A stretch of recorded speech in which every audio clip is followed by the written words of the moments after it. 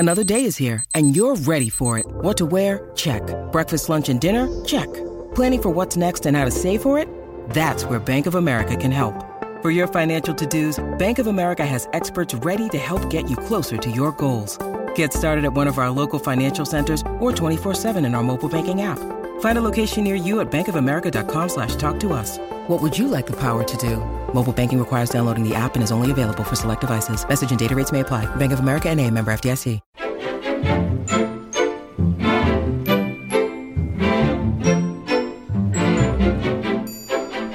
Welcome to the last episode of Superfad, a podcast by Stuff. I'm Laura Walters. And I'm Katie Kenny. In this 7-part podcast series, we've delved into the weird and wonderful world of trends. We've mapped our DNA, worn waist trainers, invested in cryptocurrency, and today we're coming to you from a tiny house. Yes, that's actually where we're recording this episode right now, which would explain some of the wind in the background and the birds chirping. So do bear with us for the audio quality. This is probably the most fun we've had as part of the method part of this podcast series. And it was actually really difficult to track down an available tiny house in the wider Wellington region. But we eventually found this place on the outskirts of Martin, where we've stayed for the last couple of nights. Yeah, and we'll talk about that a little bit more later on, where we also check in with Keith and Jen Lovelock, who are the builders and the owners of this colonial-themed tiny house in Martin. We'll also be chatting to James Innes, who has built his own tiny house from shipping containers in Wellington, and he now lives there full-time with his wife Kimberly. Later on, we will hear from the National Party's housing spokesperson, Judith Collins, who says they might suit some people's lifestyles, but she has far too many clothes to make the move into a tiny house. So my unit in Wellington is actually pretty small. It's around 60 metres squared, but it's not really a tiny house. So do you know what defines a tiny house? Are there specific dimensions? Well, there's nothing set in stone, but the label is applied to homes generally smaller than about 46 metres squared, or 500 square feet. And people move into tiny houses for all kinds of reasons, as we've discovered, some of them environmental, some of them financial, or just for the pleasure of living more simply. A lot of people say it gives them freedom and flexibility in their life. And there's a great quote from the New Yorker where people said that aside from big homes being wasteful and environmentally noxious, they also lock people into a debtor's prison. Keith, the Martin local who built this colonial-themed tiny house, reckons the trend has existed in the United States for about a decade and has just reached our shores a couple of years ago. And a tiny house isn't just a home, fans say. It's a state of mind. It's a physical representation of minimalism, a stripping back of material possessions to those which serve a purpose or bring you joy. And while researching for this episode, we found it quite difficult to figure out exactly how many tiny houses there are in New Zealand, because they're often built in violation of building codes. And some say the growth of the movement has actually been held back because it can be hard to find a place to put tiny houses. Like any new trend gathering steam, there are plenty of skeptics. People accuse tiny house owners of being elitist and evangelists and even tax evaders. Yeah, there have also been criticisms around tiny houses that they've been associated with things like crowd-related stress, which in some extreme cases can lead to increased rates of domestic violence and substance abuse. And when children are involved, small spaces can affect their ability to concentrate and study and their sense of privacy as they get older. Fortunately, we found our couple of nights in a tiny house more relaxing than stressful, thanks to the wide open spaces, the bird song, and the forced logging off from emails, calls and texts. Yes, that was unexpected. That was a bit of a surprise, but I've been enjoying it. We have no reception here. To give you a mental picture of where we are, we headed north from Wellington, turned off the state highway after Martin, drove along these farm-lined roads for a little while, turned off at a letterbox which had an Airbnb sticker on it, past a yellow submarine nestled among trees, and then wound our way up the driveway where we came to a house.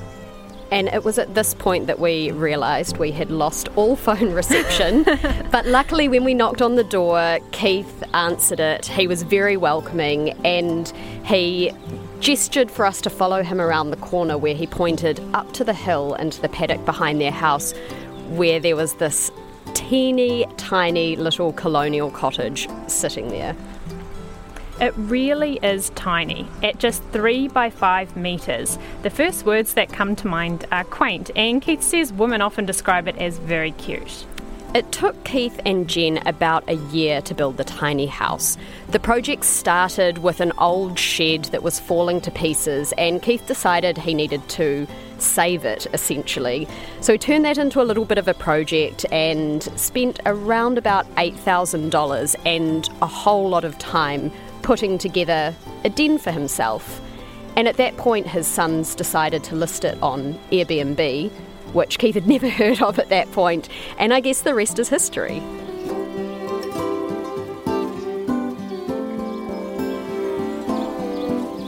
The morning after our first night in the colonial tiny house, we called up Keith on this wind-up Ericsson-style phone that's the party line through to the main house.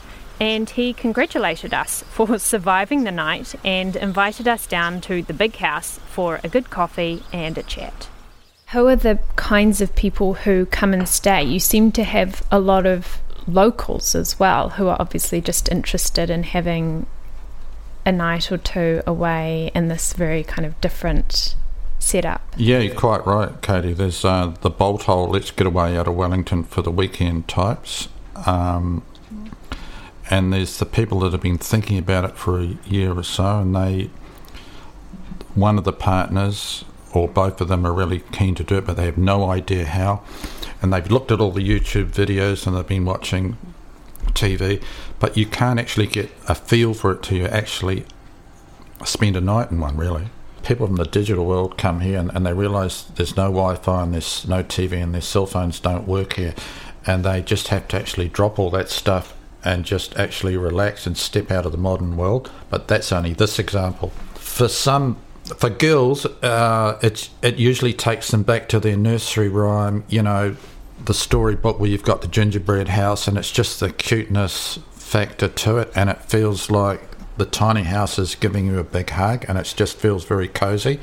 For guys, it's quite often, this reminds me of when I used to play with cardboard boxes. We made a house when we were kids, or I made a tree house, and it just takes them back because it sort of envelops you all in one. It's a really hard thing to explain. Do you kind of have an idea of how much it might have cost you to build it? There's a lot of people on Facebook and a lot of New Zealand communities, and the common question is, how much should I pay for a tiny house? And the question should be, it depends if you're spending money to save time or spending time to save money.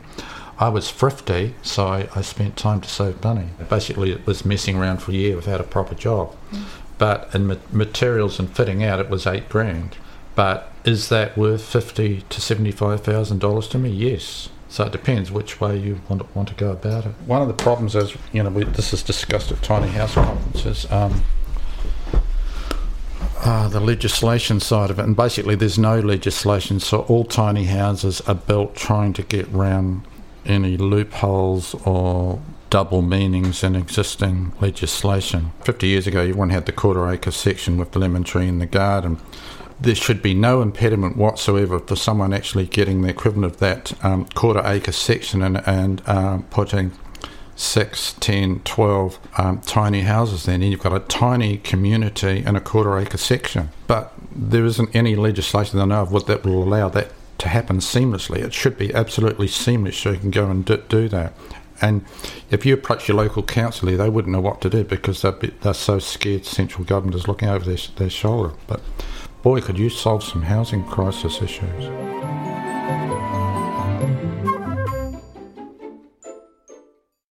At Evernorth Health Services, we believe costs shouldn't get in the way of life-changing care, and we're doing everything in our power to make it possible. Behavioral health solutions that also keep your projections at their best? It's possible. Pharmacy benefits that benefit your bottom line? It's possible. Complex specialty care that cares about your ROI? It's possible. Because we're already doing it. All while saving businesses billions. That's Wonder made possible. Learn more at evernorth.com/wonder.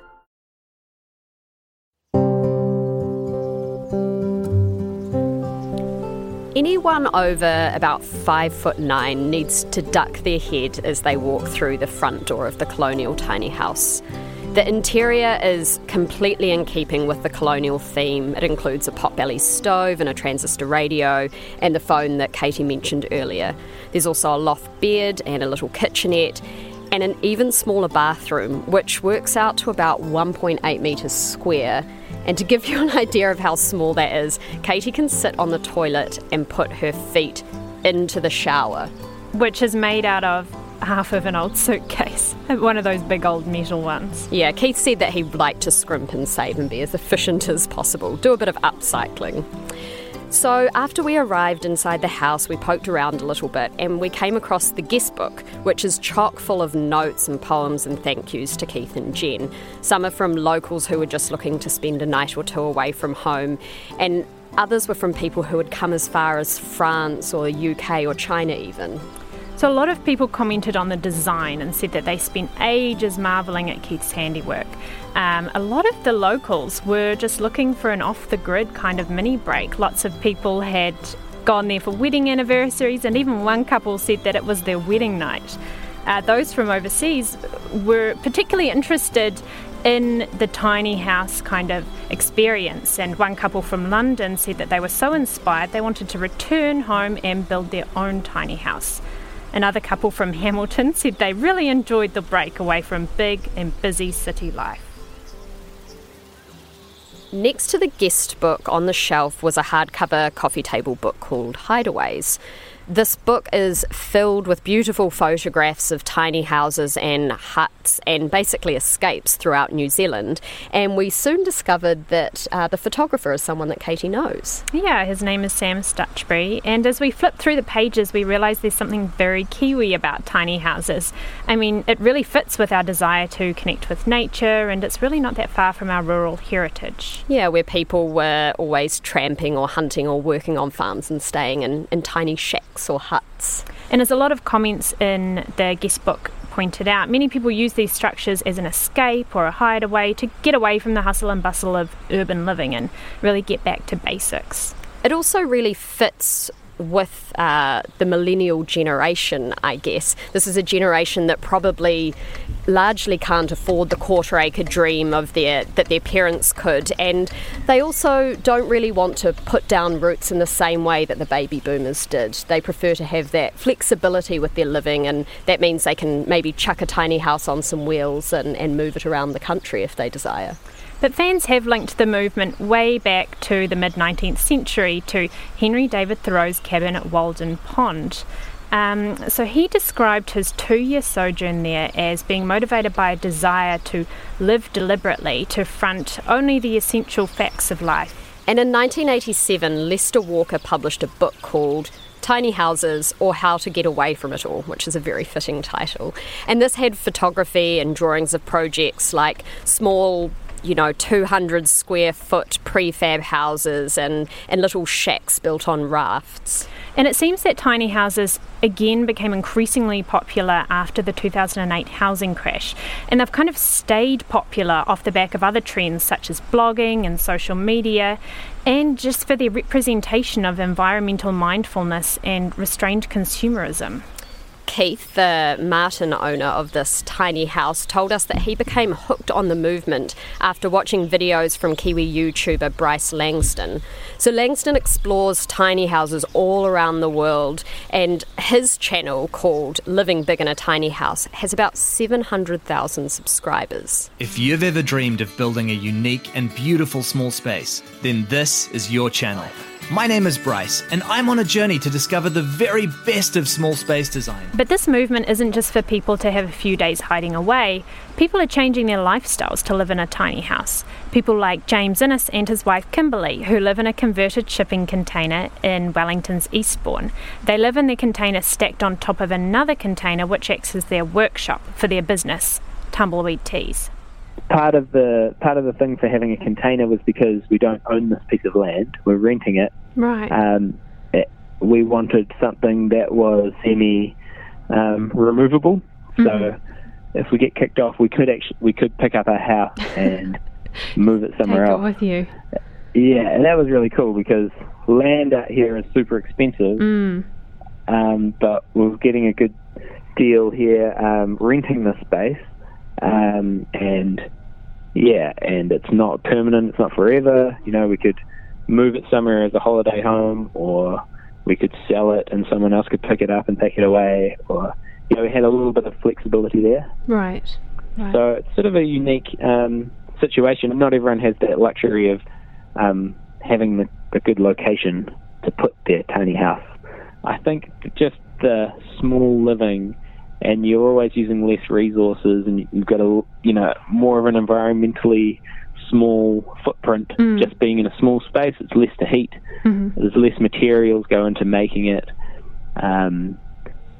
So that's the thing that we're most into, and then the container kind of just fit in with us already having a container, and it meant that it's a movable structure, whereas building from scratch and making it movable would have been a bit more challenging. Yeah. So you don't feel like you are pulling things out and opening and closing things and putting things away too much?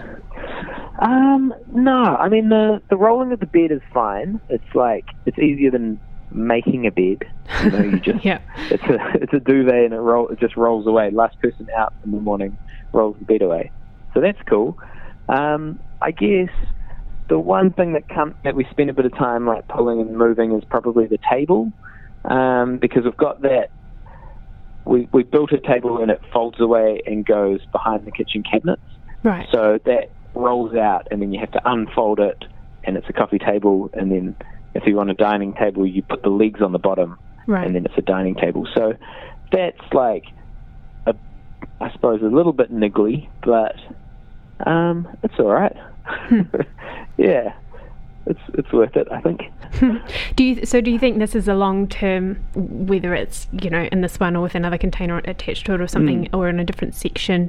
Do you think it's kind of a long term way of life for you guys? Yeah, we're 2.5 years in, and we're still really happy. I think we don't have any kids at the moment, but if we have kids, and we'd like to have kids, then I think there are all sorts of ideas and ways that I could imagine expanding our space, and having another module, I think, would suit us really well. And then, the kids have got their space, but we've got a communal space, whatever it is, or moving and building more modules, or even if we were to sell this and start again somewhere else, I think we'd definitely be into building small.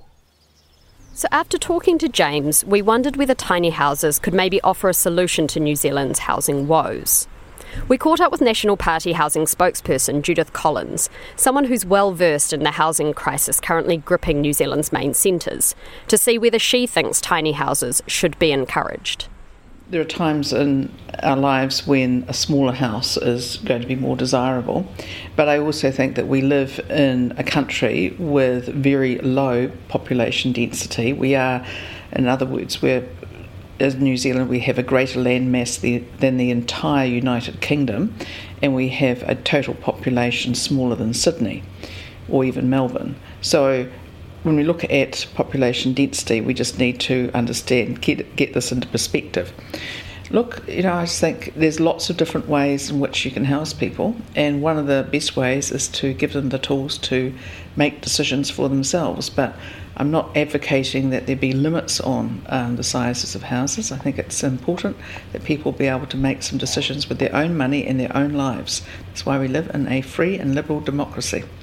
And you said that you have seen tiny houses on the TV. Yes. I don't watch much TV, but if I do, it's normally about housing. I watch all sorts of things on property, but I must say I do enjoy watching the different trends coming through. And I think that the whole concept of a tiny house or not so big house is certainly something that has some relevancy for people who don't want to spend too much or can't afford to spend too much, or actually don't want to be cooking dinner every night in their home because they want to be out. But that's the reality. If you have a tiny house, you're not going to be wanting to stay in there all the time. It's going to be a place to leave your clothes, or some of them anyway, in my case. That would be way too many clothes. And it would be a place to pretty much go back and sleep at night. Judith Collins was very clear that in her current stage in life, she and her extensive wardrobe would not be downsizing to a tiny house. We also contacted Housing Minister Phil Twyford, but he was a little bit too busy building many new government houses to chat with us about tiny houses. But I do wonder, Katie, after spending a couple of nights in this tiny house, do you think you could make the move permanent, or are you like Judith and you just don't think it really fits with your lifestyle? I don't think my wardrobe in particular is as big or as glam as Judith's, so I would keep an open mind and possibly move into a tiny house. As I mentioned, my current house where I live with my partner at the moment is pretty small, but not tiny. I quite like the size of it, so I will probably look to stay in that range. We still have a little bit of extra space, but if I were building a house, I would be open to the idea because I don't really like cooking, so I'd rather have a smaller kitchen and spend much more money on, eating out and having fun in the city. But what about you? Would you live in a tiny house long term? I really like the minimalist idea behind it, but in reality I am a little bit of a hoarder. Thanks, Mum, for passing that on. So I'm not sure if it would be that easy for me, but I think I could do it if it was a means to an end. If I was living in a tiny house in order to save money to travel or to buy another property that was maybe a little bit bigger, then I think I could do it for a couple of years with my partner. But when your family starts to expand and you're thinking long term, I think it might just be a little bit too small for me. But we would definitely holiday here again, we have decided. Yes, we have loved our time in the colonial tiny house, and that yellow submarine that we mentioned at the very start of the episode is actually Keith's next tiny house project, so we think that we will have to come back once that is ready for guests. Yep, sounds like a plan.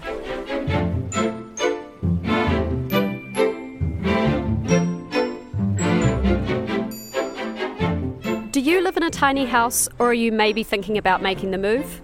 We would love to hear from you. And to read more about our experience staying in a colonial tiny house and to learn more about the movement in New Zealand, you can go to the Superfad page on Stuff, stuff.co.nz/Superfad. You can also join our Superfad Facebook group and tune in to our weekly Facebook Live sessions, where we delve a bit deeper into the trends and answer any questions you might have. You can also hit us up on Twitter. I'm at Kenny Katie. And I'm at Walters Laura. We would like to thank you so much for listening to this final episode of Superfad and for tuning in throughout the series. We would also really like to thank everyone who's been a part of each episode for offering their experiences or expertise. Superfad is a podcast made by us. Alex Liu is our technical producer and John Hardevelt is our executive producer. If you don't have time to read the in-depth stories or you just prefer to listen instead, The Long Read from Stuff is the podcast for you. Each week we showcase one of our excellent pieces of journalism, telling important or entertaining stories from the world of crime, sport, history, culture and more. You also get to hear from the journalists themselves about how they uncovered the story and how it came to life. So, for your weekly dose of long-form journalism, beautifully read, subscribe to The Long Read from Stuff wherever you get your podcasts.